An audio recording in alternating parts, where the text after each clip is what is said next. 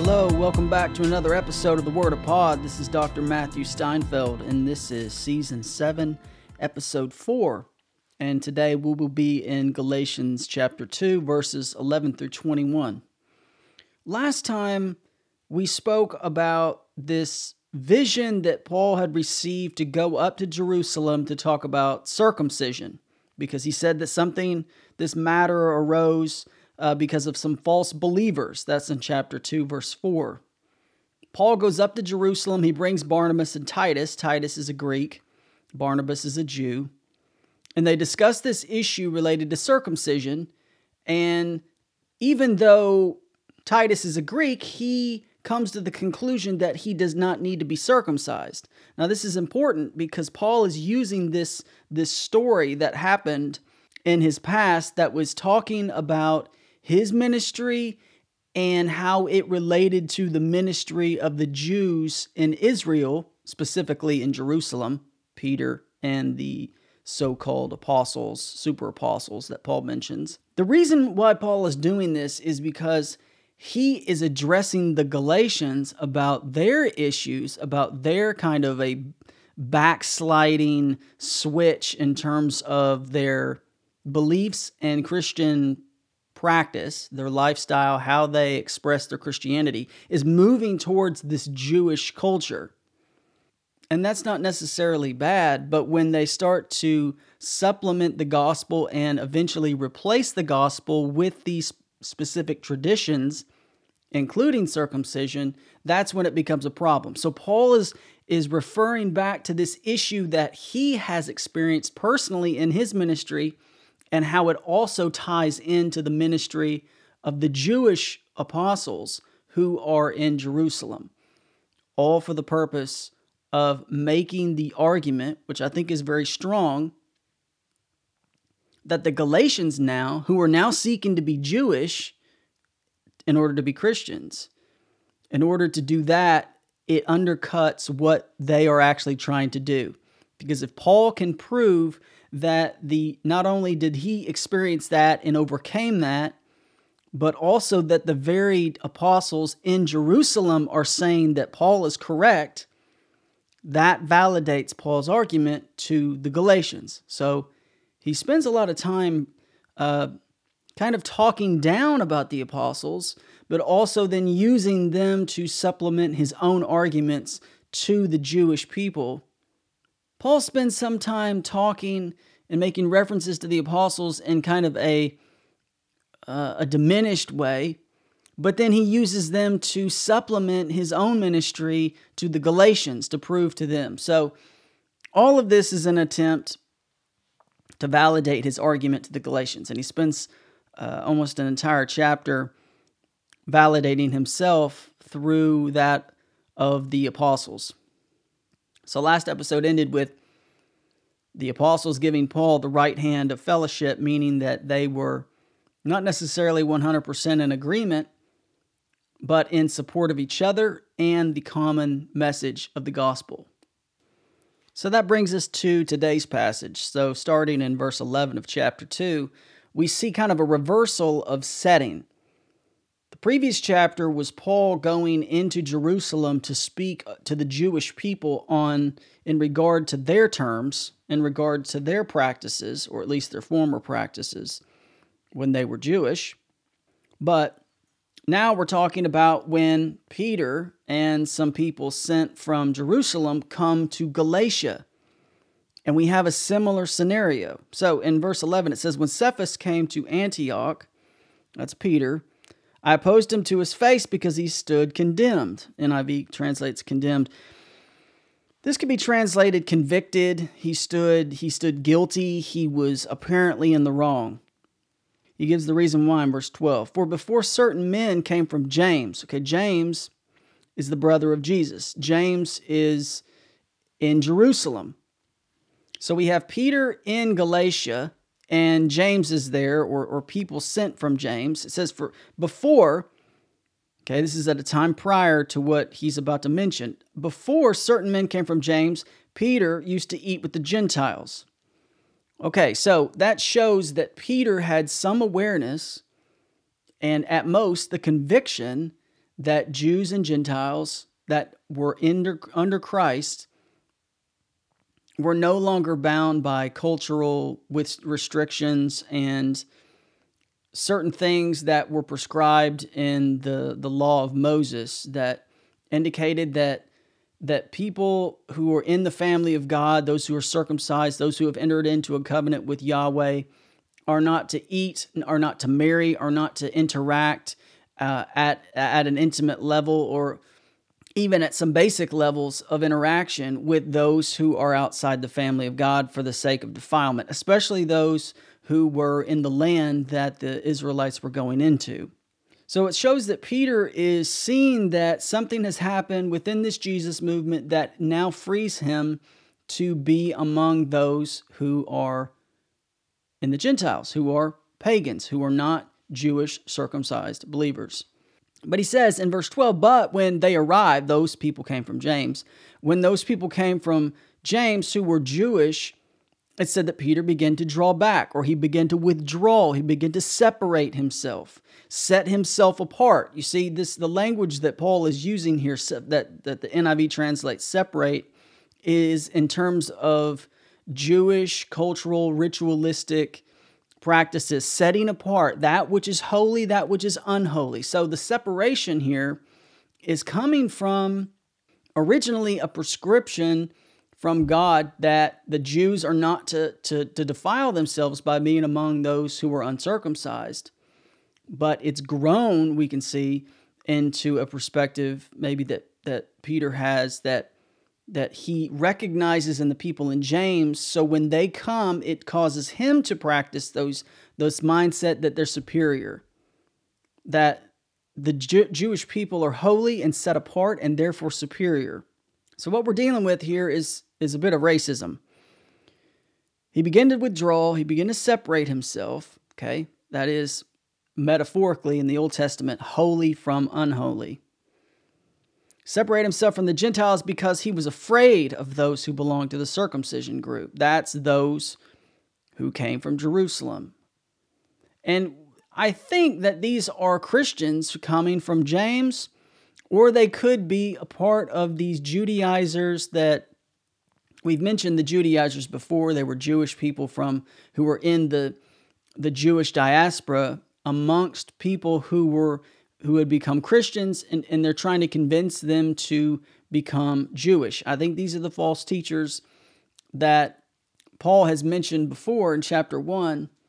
But also, I think it very well could be Christians, real legitimate Christians, that are coming from a more Jewish-centric location. It's interesting. The NIV translates it, the circumcision group, as if it's some vague group. But it says he was afraid of those. I mean, we could literally translate it. He was afraid of the circumcision, those people who came from the circumcision. NIV's providing the word group here. So, verse 13, the other Jews joined him in his hypocrisy. So that was, it's unclear about who these other Jews are. So we have the other Jews that are with Peter. Then we have this circumcision group that, and they could be the same group. They may be illegitimate Christians that are teaching Christians to become Jewish, and then they may also be a different group that's people that have come from James. Either way, they were convincing to Peter to withdraw himself from the Jews. So, verse 13, the other Jews joined him in this hypocrisy. So we have this group that's infiltrated the church, that came at the time that Peter was with Paul in Antioch, and there were Jews from James that came later to see Peter. And these Jews that came to see Peter, that knew Peter, they were affected by this outside group to live more closely to the law of Moses, despite being Christians. Now, this outside group, I think, is the false Christian group, false teachers that Paul's talking about. But it had an impact on legitimate Christians who were Jewish. Continuing in verse 13, so that by their hypocrisy, okay, the hypocrisy of Peter and his friends who showed up, their hypocrisy led Barnabas, who is Jewish, to be led astray. Could also translate led astray as accommodated, to that he accommodated their requests, or he accommodated what they suggested he do. So remember, Barnabas is Jewish, Titus is not Jewish.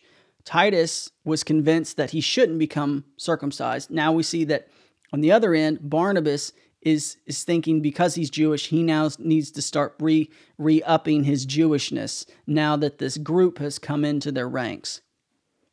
But Paul has a problem with this, and rightfully so. Paul says in verse 14, when I saw that they were not acting in line with the gospel, the truth of the gospel, actually.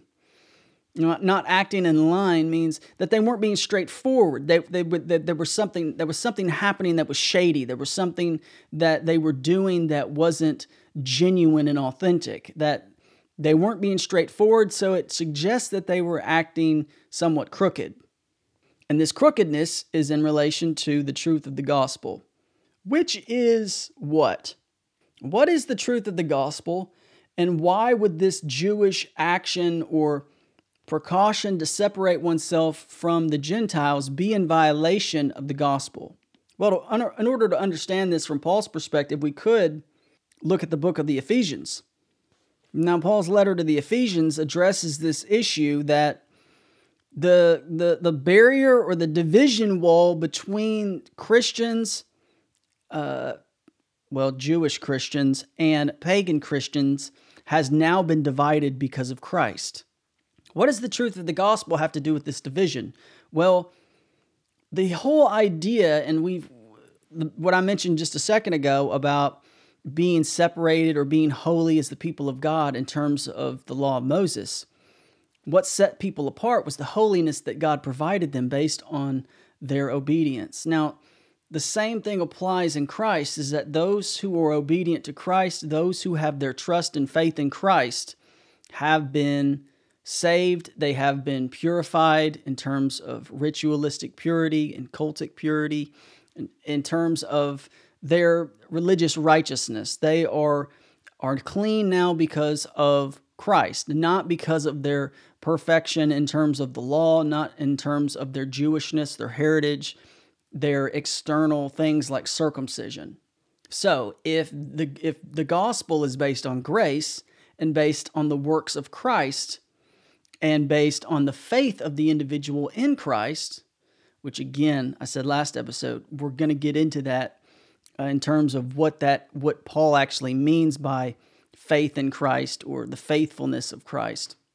But if it's based on that, then all these other little merits, these other practices are insubstantial. They're not important. They shouldn't be emphasized as these people were in terms of their social interactions with fellow believers. So when he says in verse 14 that they weren't acting in line with the truth of the gospel, he was saying that it violates the gospel and everything that they believe about Christ to separate each other among race and amongst other prejudices. Or it may not just be a racial thing. It may them thinking that their previous religious practices are superior to that which Jesus has prescribed. Both are bad, but it could actually be both. So I said that before that Paul used the apostles, the 12, as validation for his ministry, but he also kind of downplayed them, and he's kind of going to start downplaying Peter again. He says, I said to Cephas in front of them all, you were a Jew, yet you live like a Gentile and not like a Jew. Meaning he's Jewish, and he formerly was a Jew, but he's still ethnically a Jew, but now he lives like a Gentile because of Christ. Meaning that, not that he's doing bad things, but that he no longer feels obligated to follow these specific rules that were prescribed in the law of Moses. So he says, yet you live like a Gentile and not like a Jew.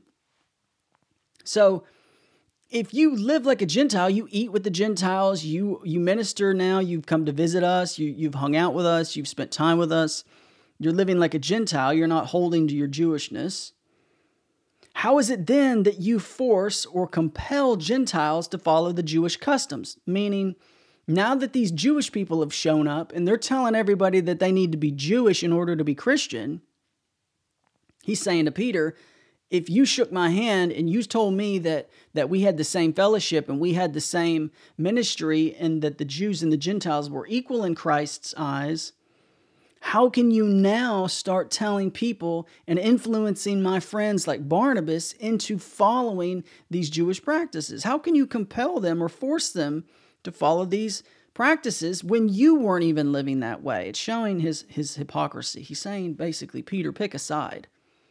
If you're going to come spend time with Gentiles and then say everything's cool, and then when the Jews show up, you change your tune, that's hypocrisy. Keep in mind that this is an apostle, that it's going to be, his actions are going to be influential on them to Paul's disadvantage. So the next verse is a little bit sarcastic.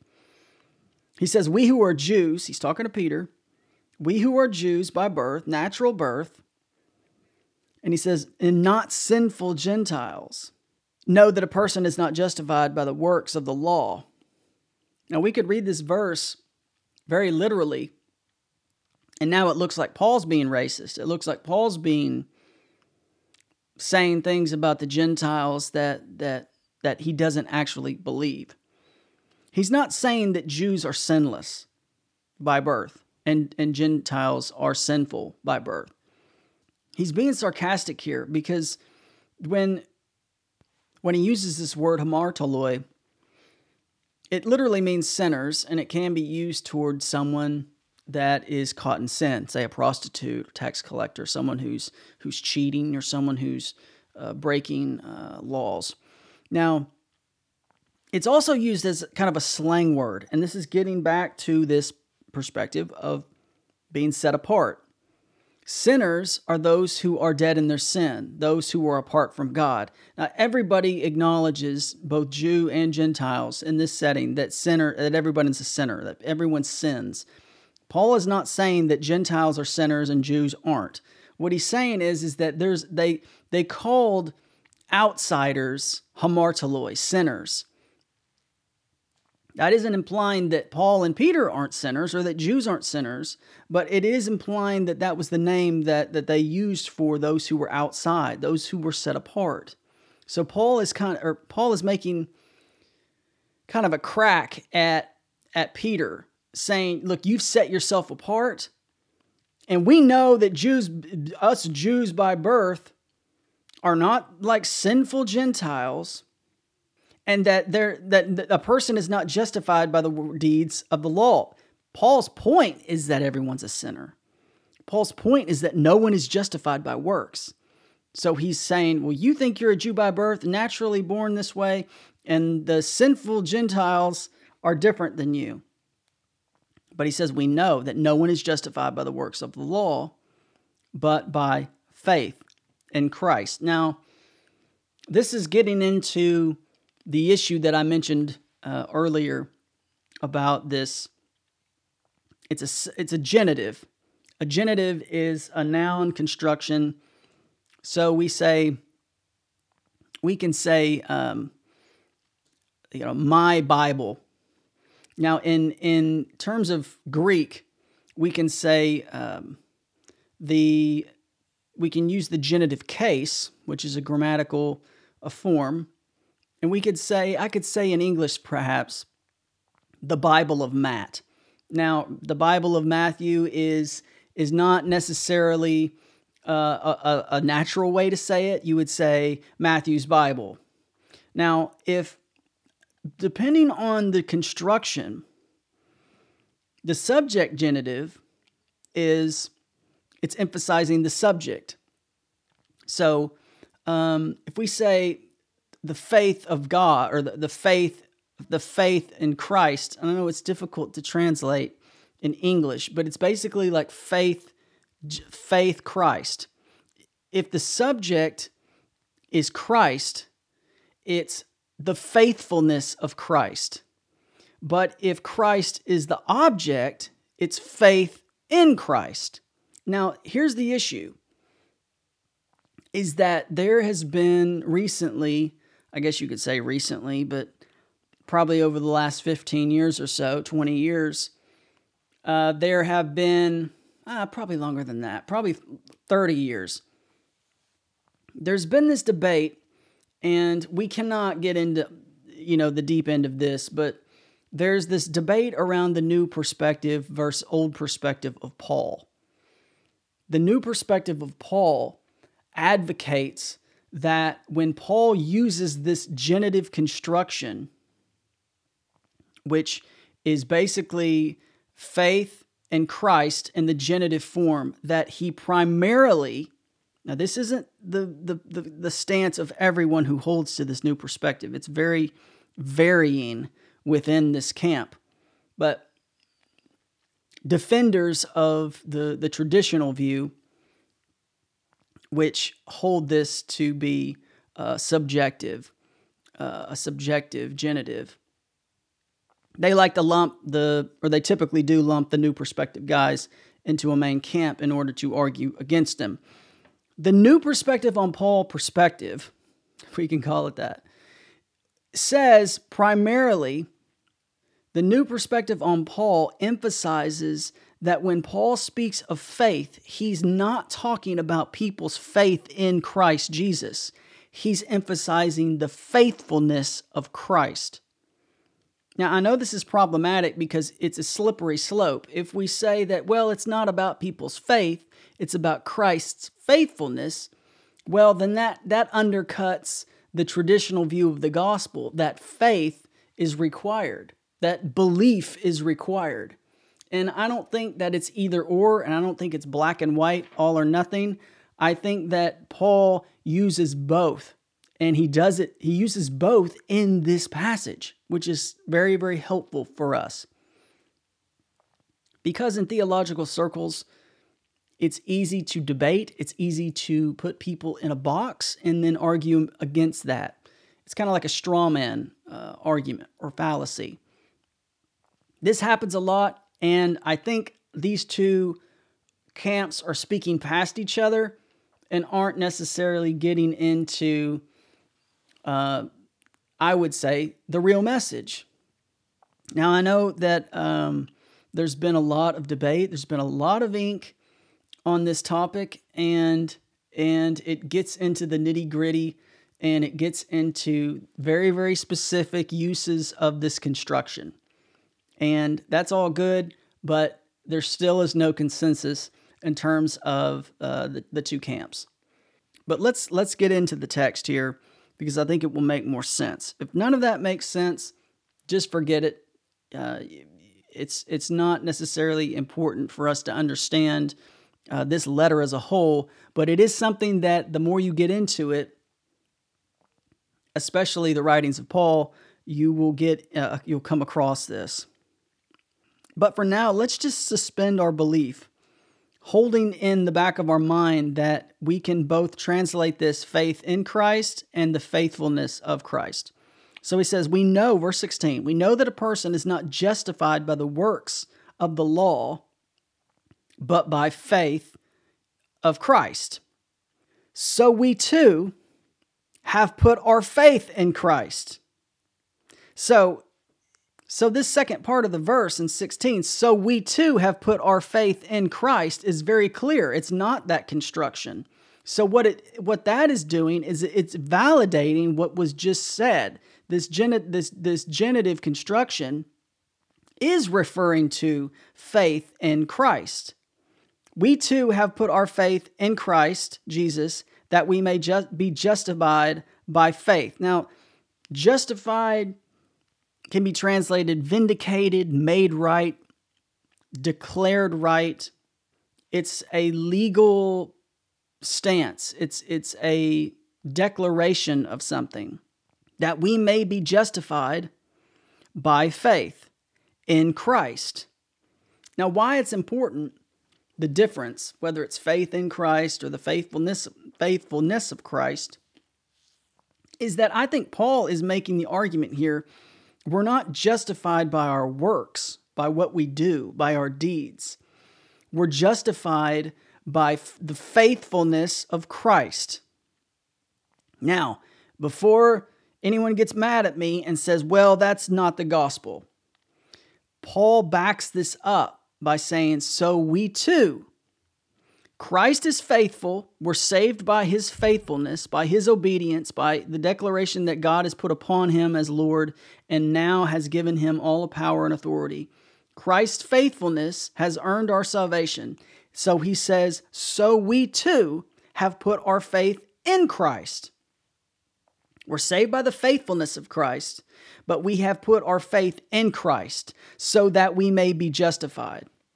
So salvation comes from Christ's faithfulness, but Christians put faith in Christ in order that they may be vindicated in the same way Christ has been vindicated. So it's really important that both coexist.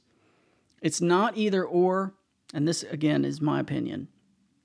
And you will read other things that say it's only this, it's only that, but I think it's much richer and more full if we hold both of them in the same balance. So it says that we may be justified by faith in Christ and not by the works of the law.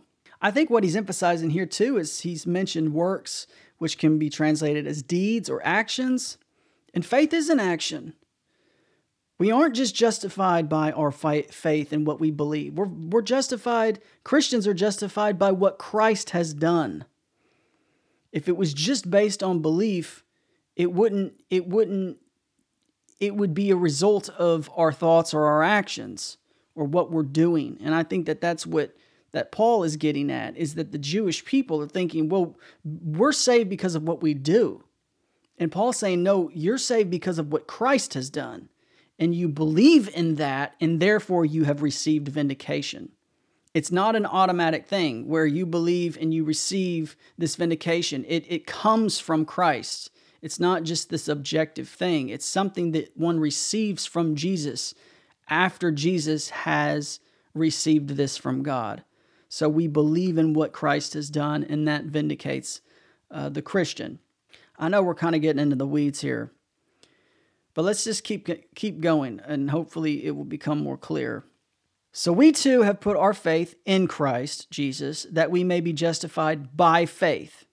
When one puts their faith in Christ, they are justified by Christ, in Christ, and not by the works of the law. Because by the works of the law, no one will be justified. This is important. This is an important statement. Because by the works of the law, no one will be justified. It's not possible. For one, it's impossible, meaning that people cannot live up to the expectations of God. People cannot live up to the law of Moses. It's impossible for people to live that way because everyone will make a mistake. But let's just hypothetically suggest for a moment that one could. If one could live a perfect life according to the law of Moses, if that were possible, it still wouldn't matter because that is not the standard. This is also a big misunderstanding. It's not just that it's impossible to do, meaning that someone is not capable of doing it, but it's also impossible because that is not the means by which God judges people. In Christ or not in Christ, that is the standard. That is the judgment. Yes, the law was important to bring about sin, but that was also because people were incapable of following it. The emphasis here is that the standard, the way people are judged, is not by the works of the law. He just said it. It's not by the works of the law that someone's justified by God. They're justified by their faith in Christ, who is faithful. It's really important to understand that. It's not possible to do, but it's also not the means by which someone is judged, even if it is perfect. The reason someone is judged is whether they are trusting in Christ as Lord. Okay, verse 17. But if in seeking to be justified by Christ, that's wishing to be vindicated through something that Jesus did. If we seek that, we Jews find ourselves also among the sinners. Meaning that, Peter, you've followed Jesus, you've recognized him as Lord, you've recognized your need for him, and when you start to recognize your need for Jesus, It indicates that you have fallen short, that you have fallen short of the law, that it is in fact impossible to do. We ourselves also among the sinners. This is if we take 15 literally, we who are Jews by birth and not sinful Gentiles, it makes Paul look like he's doing the same thing Peter's doing. But it clears this up in 17. He says, because if we seek to be justified by Christ, we find ourselves also among the sinners. We're also equal to them in terms of our guiltiness. Does that mean Christ promotes sin? Well, there was a antinomianism stance that's present here. There was a stance that said that, we're religious by name, and if Christ promotes sin, and I think this was a pagan view, if Christ promotes sin, let's all become Christians, and then we can do what we want and be free from our sin. That's the exact opposite of what Peter's saying. Peter is saying, well, let's follow the law, and God will love us and consider us vindicated because we follow the law and keep the traditions. That was the Jewish stance, or the false teachers that have infiltrated the Galatian church here. So Paul's trying to cover both bases. He's saying, don't be legalistic, thinking that God's going to vindicate you because of your accuracy and your law abiding. But also, on the other hand, he's not, just because we admit that we're sinners too, like the Gentiles, it doesn't make God a promoter of sin. And it also indirectly backs up what I just said earlier, that the purpose of the law was never meant to save. It was only meant to reveal sin. Yes, it's impossible to follow the law, but that's not why it doesn't work. It doesn't work because it never meant to save. It only meant to expose. So he's saying God's not, just because God gave us the law, it doesn't mean he's trying to promote sin. It's just that it was meant to reveal people's sinfulness. It doesn't mean that Christ promotes sin. Absolutely not. Me genitoi. It's kind of like saying it's not necessarily an expletive. It is in an optative mood. It's kind of like saying hello. It's an optative. It's kind of like saying hell no. It's kind of like saying absolutely not. By no means necessary. Of course not. But with force. So verse 18, if I rebuild what I destroyed, now what's he talking about? He's talking about his old life. This verb that's translated rebuild could also be the verb erect, or to raise up a building. If I rebuild what I destroyed, which is the way I used to live, then I really would be a lawbreaker. You see, they're trying to follow the law in order to get in God's good graces, or at least Peter's trying to get in the good graces of the Jews. But he's saying if you actually move towards the law in order to vindicate yourself, you're actually becoming more sinful. You're actually being a breaker of this law of God. Why? Because in 19, through the law I died. I died to the law so that I might live for God. This word, it's two words: soon, which is with, and starao, which is crucified, or I was killed. Now he's literally saying, I died. I was crucified with someone. That even though physically he wasn't crucified, Christians died with Christ on the cross. And when they died, their flesh died. And the guilt that they were to receive under the law, punishable by death, they were killed, and now the record is straight. But here's the thing about the resurrection. The importance of the resurrection is that we died with Christ. Christians died with Christ only to be resurrected, which means, and there's a lot of imagery like this in 1 Corinthians about marriage, that if you're married to someone and you die, then your spouse is free from the covenant that they made of marriage, and they're free to marry someone else. It's the same thing with God. In the desert, the people made a covenant with God, but if they die in Christ, then they're free from that covenant of law, punishable by death. Even more so if God dies. If God dies, then it's equally the covenant is abandoned. So here's the issue.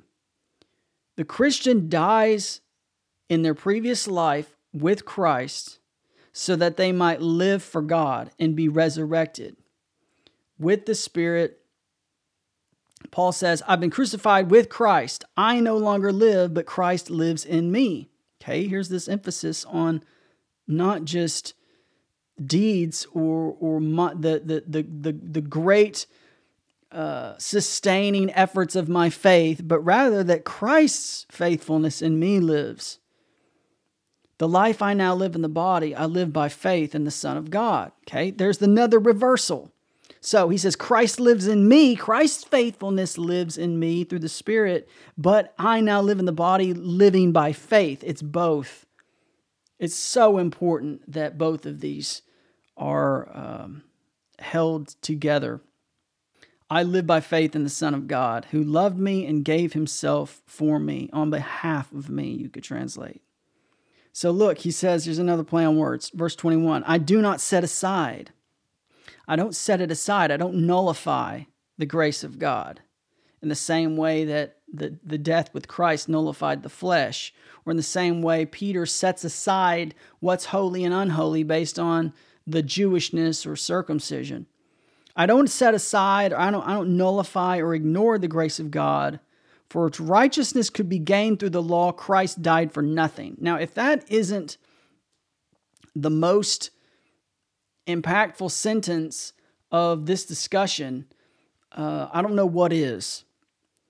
He's saying if righteousness could be gained through the law, Christ died for nothing. Not only is it, when I say impossible, I mean people aren't able to do it.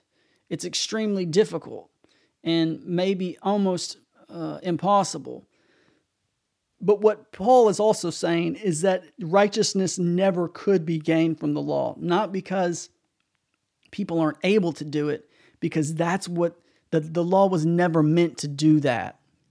The only way is through Christ's faithfulness and the Christian's faith in Christ's faithfulness. So, and I think he used this construction because it is interchangeable. Faith in Christ, faithfulness of Christ. But what's he saying ultimately to Peter? He's saying, you think that what you're doing is helping you or enhancing your relationship with God or your standing in his sight. But if that's true, then Jesus died for nothing. The reason why Jesus died is because you're a sinner, Peter. Not he didn't die so you could live this righteous and holy life and never make mistakes. Now, he calls them to live righteously, but what Peter's trying to do is to earn his righteousness and according to his Jewish practices, which is against the gospel. If that were needed, Christ died for nothing. Okay, pretty lengthy discussion. If you have any questions about this, contact me on Instagram at The Word of Pod. I'd love to answer any questions. I know that it's hard to wrap up, certain discussions that tons and tons of volumes have been written on. But we're trying to keep it at a certain level here, and I hope that wasn't too in-depth or unclear. I want to say thanks. Thank you for listening to the podcast. It means a lot to me. I appreciate your engagement, and if you would, please like the podcast on the platform that you use. Share it with somebody if you think it'd be helpful. And always, thank you for listening, and we'll see you again next time.